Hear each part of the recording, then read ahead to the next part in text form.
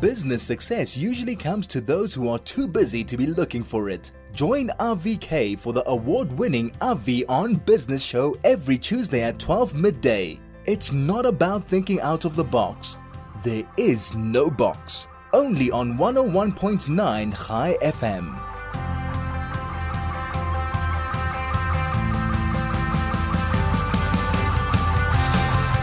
Welcome to 101.9 High FM. It's 8 minutes past 12. Thank you so much for joining us. We are waiting for our guest, Mc Currie, to join us. The moment he does, we'll go straight through to him. But in the meantime, as I promised, I want to try and get through all the questions that have come through to me over the last couple of weeks and try and answer of many of them as possible, if I feel that they're pertinent to the listenership in general. So what I want to get cracking with now is a question that came in from Ariel about costs on an investment. And what Ariel's question is like this. Hi, Avia, what I want to know is how come I pay more costs if I go into an equity portfolio than I do if I go into a low equity or money market portfolio? Okay, so Ariel, let's break this down for everybody simply. There are certain costs that are involved in an investment, whether it's a unit trust, whether it's a retirement annuity, whether it's an endowment. They all have the same basic cost structures. The cost structures can be broken down into three different pillars. The one pillar is the platform itself. Where are you going to get that investment? Are you buying that investment through an insurance company? Then that insurance company is going to charge you a platform fee for holding and hosting and managing that portfolio for you. The fact that you can go online and find your information, the fact that you can go online and change funds, all that has to be paid for somehow. So there's a platform fee. Then there's something called a fund manager's fee, which is the fund manager itself. So whether it's Alan Gray, whether it's Momentum, whether it's Discovery, whether it's Sanlam, whether it's any other fund manager, they're going to charge a fee for that fund manager to manage that fund. And what does manage the fund mean? It means that when you go, for example, as you said, into an equity portfolio, somebody has to choose those equities. Someone has to look at the stock exchange and say, right, according to the mandate of this fund, where am I going to pick these funds? What shares am I going to put into the portfolio that is going to give the most robust return to the mandate that I have been given? And that fund manager then charges a fee. And then there's a third set of fees, which is the person who's putting it all together, the broker, the agent, the insurance consultant, the financial planner, whatever terminology you want to use. That person needs to be remunerated for handling the entire process for you. So often what he said is, hold on, why am I paying a financial planner to simply help me fill in a piece of paper and take a piece of paper and scan it and send it off to the insurance company? Well, it's not that simple, because often by the time you've come to ticking what type of investment you want to go into, you've already taken advice from that person. Once you've chosen the funds, you might say, look, I want to be aggressive and I want to be as forward as I can with the investment, because over the long term, I want to maximize my returns. That's fine. But who guided you as to which particular funds to choose? Do you want a fund of funds? Do you want a pure equity fund? Do you want to go into an ETF? All those type of things, that is someone needs to be remunerated for that advice. And that's a financial advisor. And there's usually two sets of fees. One could be an upfront fee, and depending on what the investment is, can be anywhere up to 1.5% or up to 3%, depending on the type of investment, and that's actually legislated. And then you can get an ongoing fee, which is a fee that the financial advisor gets paid usually monthly on the asset value, on the net asset value of that investment on an ongoing basis. So in South Africa, the norm is between 0.5% and 1%. If you take that over the year, divided by 12, that's what the financial planner is going to get paid. Often what you'll see on a investment schedule when you get a quote is you'll see a schedule of costs. And when you look at different companies, if you get 2 or 3 different costs, you're going to get different looking schedules that show you what the fees are. What the fees need to do is they need to show you these 3 pillars that I just spoke about: the platform fee, the fund manager fee, and the broker fee and the commission fee. Often what happens is that the fund manager fee is not shown because the return of the investment that's shown on the quote historically includes that fee. So if they're showing you an 8% return and that fund manager is charging you 1.5% per year, let's say, for example, that should have been a 9.5% return, but they took off the 1.5% to give you that net 8% return. So sometimes that's not shown. And in other companies, it is shown. So when you look at it, you need to know which lines to strip out in order to compare apples with apples. And it's usually it is the broker, the agent, the financial planner fee, and it is the platform fee that you need to look at. And then the fund manager fee is either disclosed or it's built in somewhere else. But technically, it should be disclosed. And that's the way the fee structure works. Now, to come to answering your question, the bottom line is that managing equities is a more expensive exercise than it is managing fixed income. Fixed income tends to be given a mandate. It tends to be bought and chosen. Money is put into it or mandate is applied to it, and it doesn't move too much. Whereas with equities, there's constant tweaking, there's constant changing. You need to appreciate that the funds that you see that are allocated, if you look at the percentages, there's many, many little ones that aren't often shown because they're not material in the bigger picture. But those are tweaked on an ongoing basis. There's ongoing mandates, there's ongoing discussions that are taking about how shares are doing and how things are doing. If you just take the corona crisis, COVID-19 that we've just come out of, can you imagine what these guys were going through just before the crisis hit?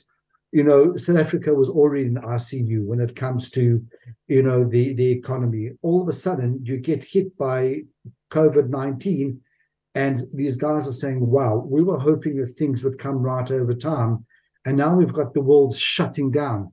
How do we protect ourselves? What do we do? What defensive positions do we take?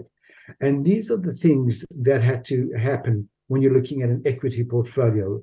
If you're looking at cash, it was quite simple. Interest rates rose and rose and rose, and they rose to record highs. So all of a sudden, sorry, my other way around, interest rates dropped and dropped and dropped, and they dropped to record lows. And all these people, a lot of the fund managers knew is that this was happening in order to ease the burden on the populace. And the moment the economy would start to come right, inflation would kick in, interest rates would start to rise, and it would balance itself out. So that, in a very broad brushstrokes, without getting too technical about correlations and other things, is really what it's all about. The next question that actually just come in now is, what on earth is going on with the markets? Well, I'd love to say that Wayne McCurrie is going to be joining us shortly. He did confirm literally 20 minutes before the show that he would come on by email. And I don't know, maybe he got stuck with something. Really what's happening at the moment is that we're still coming out of the COVID-19 sort of confusion where the spending power of people is coming back up to full tilt. We've got inflation that's starting to come in, which is causing a challenge because it's pushing interest rates up, which is making money more expensive. Also, we've got uncertainty when it comes to certain commodities. We've got the cyclical commodity cycle is now on the way down, and that's putting pressure on those shares. And those are usually a big holding when it comes to fund managers. The other thing is that we cannot ignore is what's happening in Russia and Ukraine. You know, we all thought that it was factored in, it would go down, and we would sort of be in the trenches for a while, and then somehow it would sort itself out and the economy would come back together. What has transpired is that the Russian economy has basically collapsed. And the Russian economy is really, really on the back foot. Something that was at times held together with duct tape and spit has really come unstuck. And it's really, really causing a lot of pressure on the world markets, together with the cost of grain, which will impact food prices. So until that uncertainty settles, you're going to have a lot of uncertainty in the markets with people not quite sure where to spend the money. The other thing that you're having mass mobilizations of armies in NATO and America, even though it's not really spoken about, definitely moving troops up onto the Polish border, and that is creating a lot of uncertainty in that part of the world. So investment over there is again iffy, even though today I saw South African property company did buy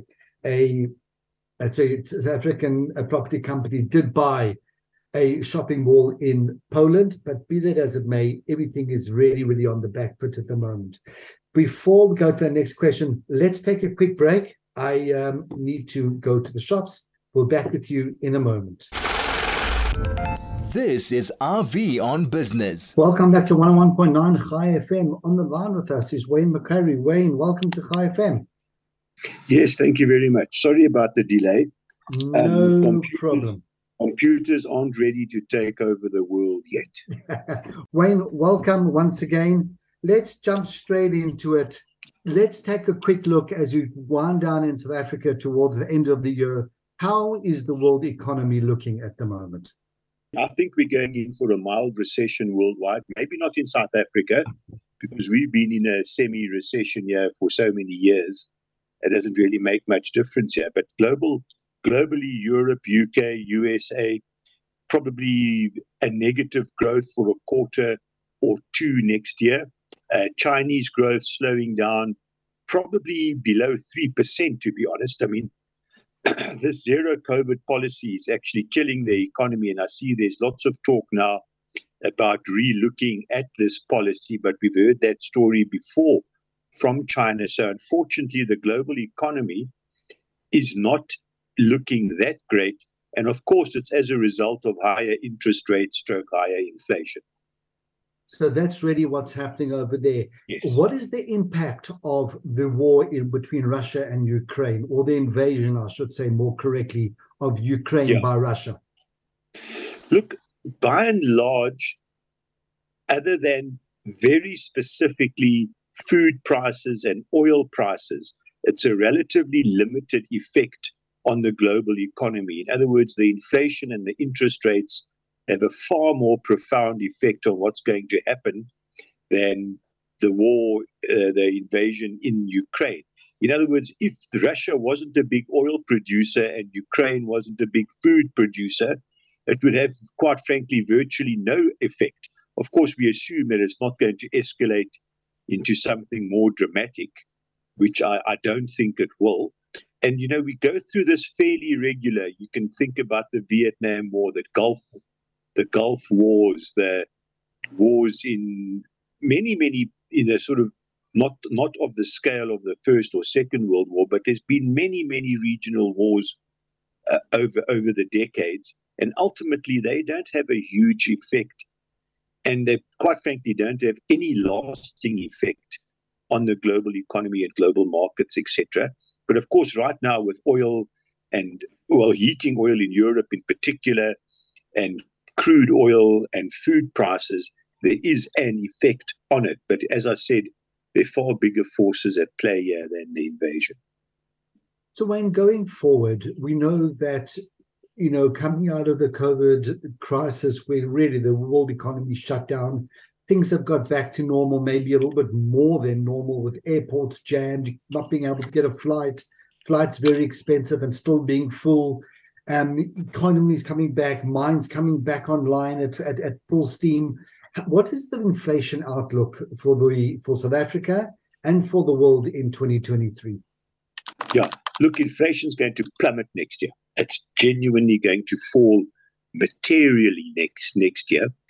for two reasons. The first reason is pure statistics, is you start to measure off the higher base the more and more you go into the next year. So if we take industrial commodities, which is essentially copper, the moment you start to measure off the higher base, so in other words, now these are just index levels. It's not a dollar price or a rand price. It's an index price, but it is a dollar index. So in April this year, the dollar index peaked at 210 points. It's currently 139 points. So it's already going negative. Now, in April next year, even if it stays at 139, you're measuring off a far higher base. So statistically, it goes negative. And it's exactly the same for Brent when you start measuring it, $92 versus 120, and it's exactly the same for the food index. So sometime from April, May, June next year, food, oil, industrial commodities, copper will all be minus 30%, minus 50% negative. So that's the first factor. And that's purely statistics, but the prices are falling, and that's a very important point. The second thing is nothing sorts out prices and demand like a recession. And as I said, I think there is a recession coming, and that will take the wage inflation pressure out of the system. So we could see in America inflation well below 3% in the second half of next year, and in South Africa probably below 5 or even below 4%. So in other words, this inflation is a spike.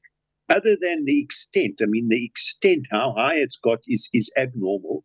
But the fact that there's an inflation cycle and that inflation has been so subdued for so long, the fact that there's a cycle is not unusual at all. In fact, what was unusual was that for 10 years we didn't have inflation in the world.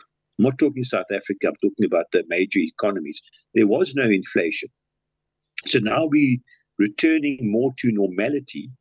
And it's a very strong theme that I've been talking about for a long time now. The period 2009 through to a year ago, you had abnormally low inflation and abnormally low interest rates, which is absolute food for share markets. Share markets love low interest rates and low inflation and a growing economy. So the equity returns we saw for 10 years or so up until a year ago were in fact abnormally good.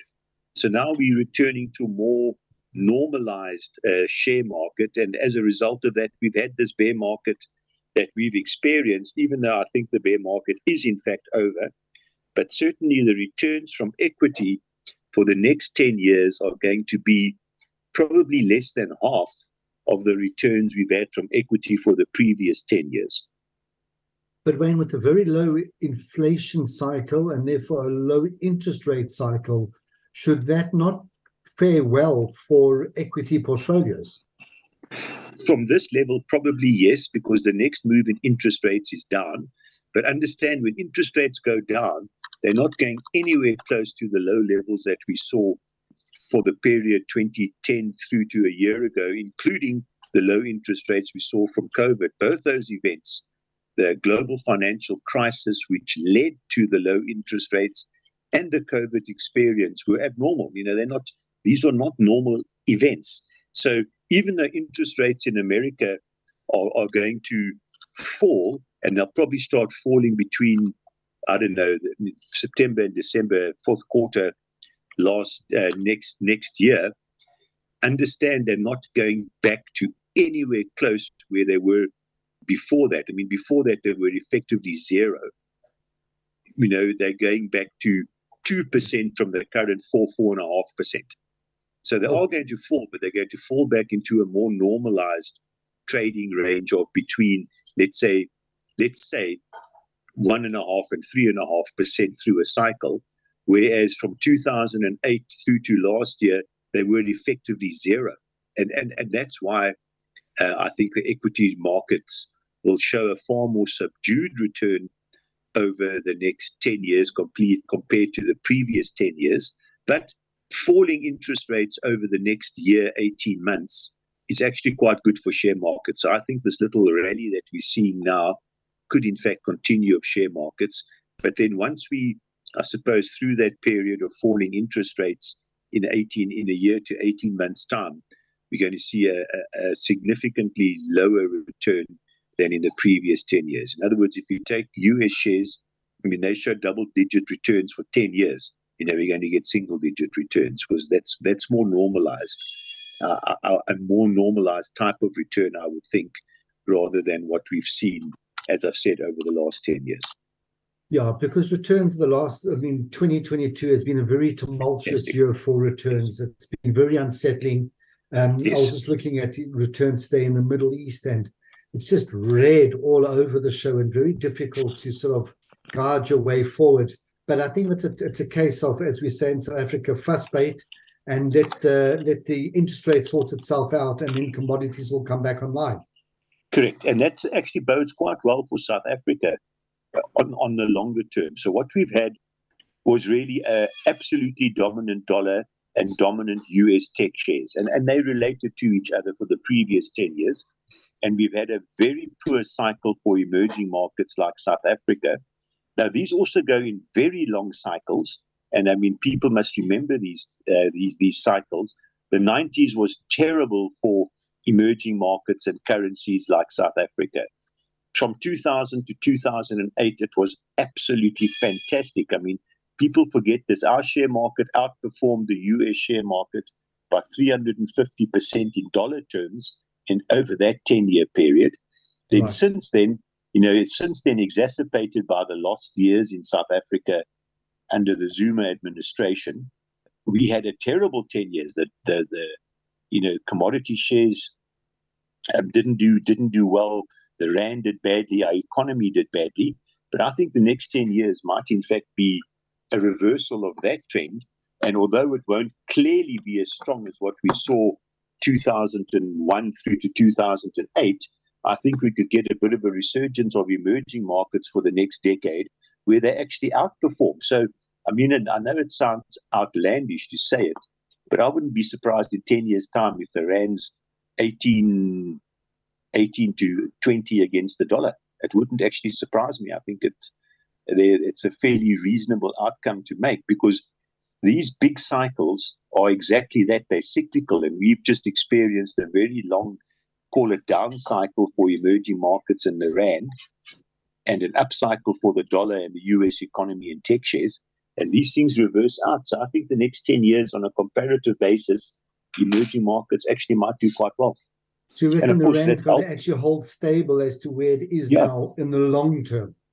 Yes, I think so as well. And of course, the other big favor supporting that argument is that the commodity companies, after spending masses and masses of money between 2006 and about 2012, 2013, they in fact spent so much money they almost went bankrupt in 2015. I think because they were almost bankrupt, they haven't spent any more capital expenditure since then. So when their world's economy does start to revive a little bit on the back of lower interest rates next year, there's no new supply of commodities coming onto the market. So we could actually see quite resilient prices for coal and iron ore and platinum group metals, etc. And that's very good for countries like South Africa. Wayne, we are running out of time on this particular Zoom. Do you mind if we take a quick break, and would you rejoin? Because that's exactly what I want to discuss with you after the break. This is RV on Business. I just want to make sure that Wayne McCurrie has got the link so he can come back on. Was we what we 1 second.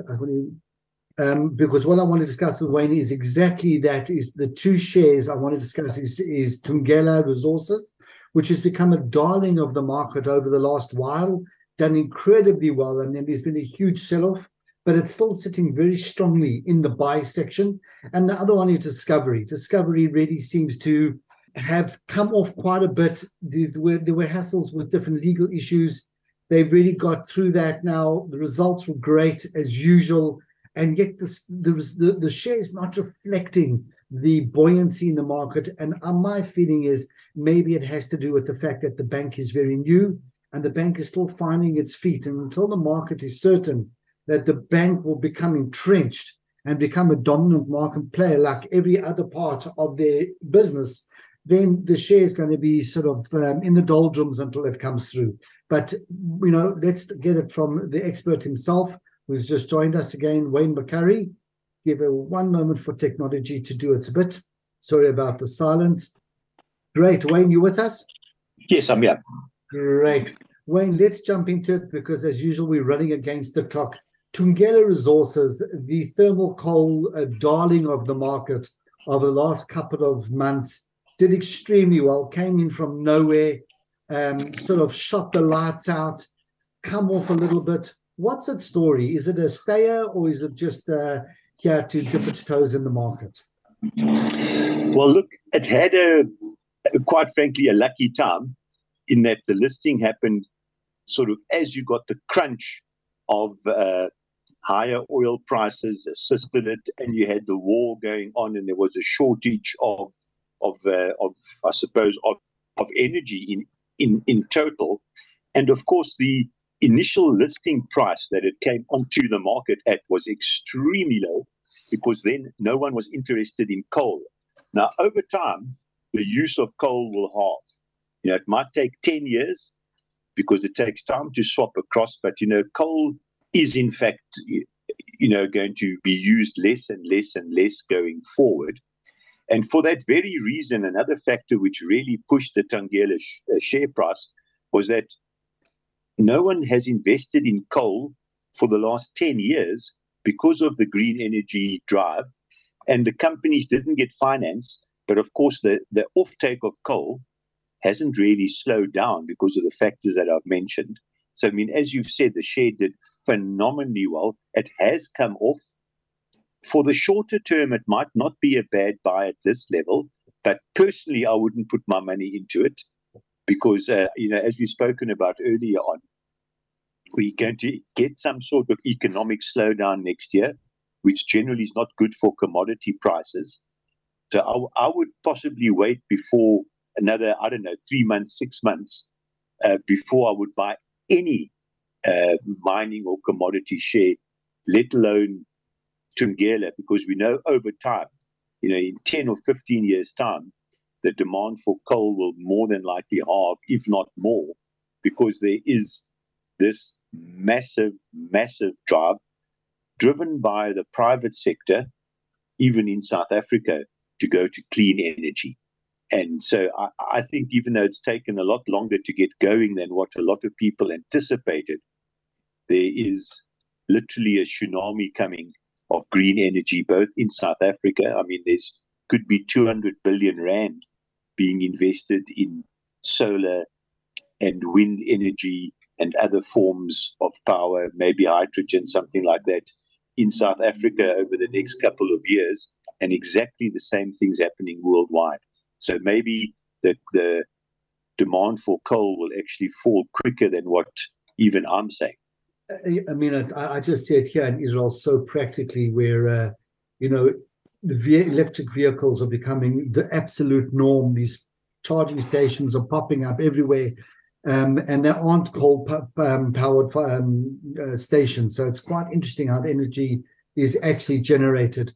Wayne, let's go on to another, I suppose, darling of the market, but for a long time, a share that's been a bit tumultuous, the Discovery share, Yes. share that sort of burst onto the market on the back of the First Rand Group and slowly grew its own legs and has really become a true South African company. It came off quite strongly 2-3 years ago. It's been up and down. What is your feeling about, the share at the moment? Well, look, the share price hit, 180 Rand or something, and came back virtually to 100 and has rallied a little bit since then. Right. And the reason, look, this is an extremely good business, but to me, the negative of Discovery is that they expand too quickly into too many areas that chew up cash flow. So in other words, on Discovery, there's never any positive cash. There's never a big dividend payer. And I think the market in this type of environment is certainly looking more and more for cash flow generation and dividends rather so than expansion. So, I mean, as you well know, discoveries, I suppose you could almost say throughout the whole world just about, and the new initiatives that they have chew up a massive amount of cash. I mean, they've gone into the bank, Discovery Bank in South Africa, and this is a highly competitive field. You know, there are well-established big players with very deep pockets already in the field in South Africa. And Discovery Bank, man, I might be wrong here, but I think they've either had so far 5 or 7 billion rands worth of losses, and probably an equal amount in capital that they've invested into the bank. And of course, I mean, in banking, I mean, I've been in banking or on the fringes of banking essentially my whole life. The only way you make money in banking is by lending out money. And to lend out money, you got to have capital. So if you want to really take on the big players here, you know, you've got to find 50, 100 billion rands worth of capital so that you can lend out, you know, and grow your book strongly. And that's the one thing, as I mentioned earlier on, that Discovery is short of is capital, because they've always got these new expansions on it. And I think the market is now sitting back and waiting specifically for Discovery Bank for it to turn, you know, profitable, and I suppose even more importantly, cash flow positive. Because, I mean, Discovery is a big company, we all know that, but they've put a lot of money into the bank since its inception. Of course, that takes away from dividends. Yeah, ultimately that's what it is. That's maybe just a case of allowing it time to found its feet. Wayne, one of the listeners just reminded me, you mentioned earlier about commodities, specifically platinum. Is it an area that one should look at investing into platinum shares going forward? Yes, I've no doubt about that at all, in fact. Now, whether you buy today or in 6 months' time, because I still think there's some downside, as I think there's downside for all commodity shares going into a global slowdown type of recession. But effectively, any weakness in platinum shares, I mean, I know if you take Anglo-American platinum, I mean, that's fallen from, where was the price? About 2,500 to, you know, 1,400, and it's bounced to about 1,700 now. I think there's a bit more downside on these shares, but if I'm right, and there is, you should be buying them strongly. And to be honest, if you take a longer term 5-year plus view, you can even buy them at today's prices, even though you might have, you know, an underperformance in the shorter term. I actually think that the whole transition to energy is obviously, quite frankly, still in its infancy. I mean, there's still so many new technologies that are going to come on. So personally, I'm not convinced that batteries is the answer.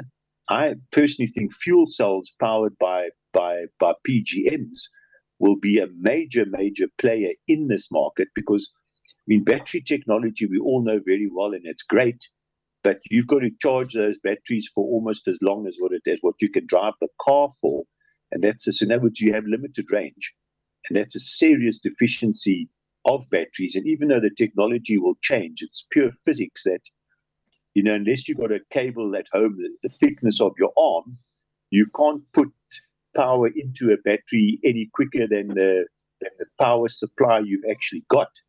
And I think that will be an inhibiting factor over time for batteries. And the technology of fuel cells is well established. I mean, obviously, there are still a lot of work that's got to be done in that to make it, I suppose, in a sufficiently small enough size to get it into motor vehicles or trucks and that. But that's coming, as with any technology, it will arrive. And maybe even if you can transport and store hydrogen safely, you know, maybe the future for green is actually hydrogen and not batteries. So I'm very positive about platinum shares longer term. Great. And Wayne, maybe let me just share something with you that I heard around the dinner table the other day, that one of the biggest producers of soft drinks in the world has just struck a massive deal with Tesla for trucks. They're going to be the first big company who's ordered a significant amount of vehicles from Tesla, and they're going to be starting to turn their fleet over to electric.